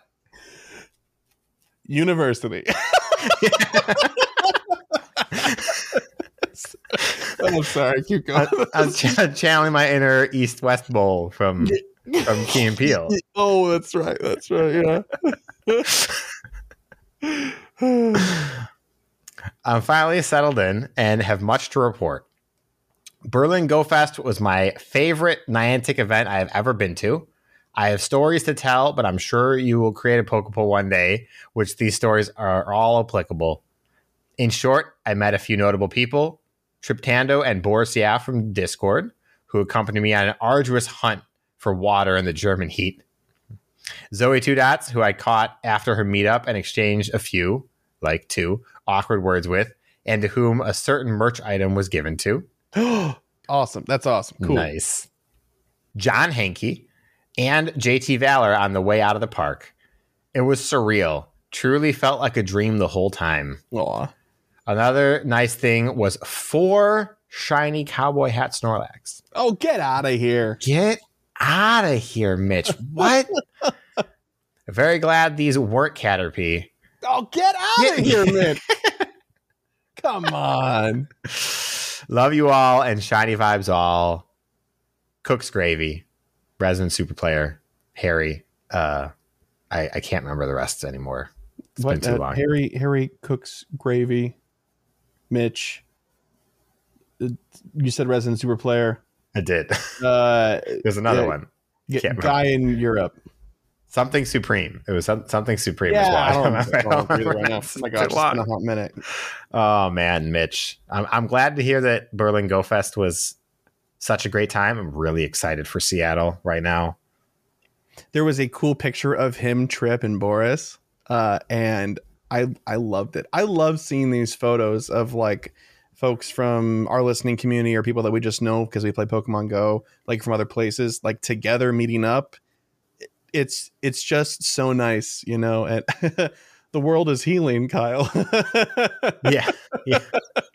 It's doing my heart good. It's our turn this upcoming week / weekend. So to say I'm excited would be to undersell the emotion, just like Kyle was implying. So anyway, thanks very much for the email there, Mitch. Excited to hear your cool stories, man. But if you, dear listener, would like to leave us an email like these fine folks did, you can by sending an email to mail@gocastpodcast.com. If you'd like to give us a voicemail to use instead, you can by calling 262-586-7717. And because I said I would, here's another reminder that we are accepting things for episode 200, which we will not record until after Seattle Go Fest has wrapped up and we've returned home. Maybe had a chance to like go to the bathroom and have a drink of water. Who knows? We'll see. But if you'd like to visit our website for all things GoCast, it's gocastpodcast.com. Follow us on Twitter, not our only, but might as well be our only social media because Facebook at GoCast Podcast is where you'll find us. If you'd like to help support the show, you can do so monetarily and also get access to the Discord server by supporting us on Patreon. That's patreon.com/GoCast Podcast. And speaking of patrons, shout out to our elite trainer tier patrons, Bo, Daniel, Andrew, Lori, Michael, Ozzy, Ted, Tish, Ben, Marvin and Mimi, Sforts, Hisui and Ryan, Thayer, Jason, Justin, Charles, Modders, Lee, William, Brandon, and Ethan. Thank you so very much to all of you for helping us keep the digital lights on and all that good stuff. Now, if monetary support is like not a thing for you, not an option, not a thought, nothing, I can't do it. You can still help out the show by leaving us a review. And we got a new review since the last time we recorded. This one is from Pika Nerd. I started listening to the podcast about 3 months ago, and I love it. Keep up the good work. I'm going to make it objective to complete within the next 7 days. I want to level up, only 50,000 experience away, and have fun. Sorry for the long review. Shane vibes all. Pika Nerd. Awesome. Well, thank you very much for the review, and good luck on your goal. Especially the having fun one. I think that one's more important than the experience, in my opinion. But yeah, cool. Mr. Kyle, that means that we're just about finished here. All we need to do is set some goals. Are you ready? I don't know. Am I ready? I don't know. Here's the thing I'm thinking we should do, Mr. Kyle. We're going to not have an episode next week. This is going to be the last episode before 200, which is after Seattle. I think you and I should set some goals now for Starly Community Day and before we, like just basic sort of stuff. And then maybe we can record a little something on our way during our trip because we're going to have lots of time about some goal setting after we've had a chance to really wrap our head around the event. Because right now, I don't know about you, I'm more concerned about logistics of travel than the event itself. Yeah, kind of like minor panicking about that. I'm like, everything needs to go okay, please. We're going to be fine. Anyway, so why don't we set our goals for GoFest Seattle a little bit later, but let's set our regular goals right now. All right, well, we have Community Day in 2 days for our time. Yep. Probably around the time this is coming out for everybody else. Mm-hmm. I'm only going to get to play until 1 for that day because I wasn't taking that day off. We're going to say 6 shinies, and I'm going to say like 500,000 experience because I'm not expecting to actually do very well. You said 600,000? 500,000. 500,000. 500,000. All right, cool. I mean, I don't really actually have much else going on right now. I would probably wait on the regular ones like kilometers, eggs, and stuff like that because those will absolutely be GoFest Seattle goals. Well, that would require me to buy incubators, though. Have you not already? No. Grab me before they take those boxes down, man. Are the boxes actually okay right now? Yeah. There's one that's got, I think, 16 supers in it. Okay, like maybe that? 18. Wow. I will consider that. That's good. All right. So for myself, just to recap, 6 shinies and 500,000 experience for you because you're only playing until about 1. Yep. Okay. For myself, I want 30 shinies and 2 million experience because I plan on playing until I've hit those goals. Okay. All righty. That sounds good to me. Well, that's the end of the show. Dear listener, thank you so much for listening all the way through. Kyle and I will catch you in episode 200 if we don't see you first, like at GoFest Seattle or something. Until then, shiny vibes, have fun, and we'll catch you then. Bye-bye. Bye.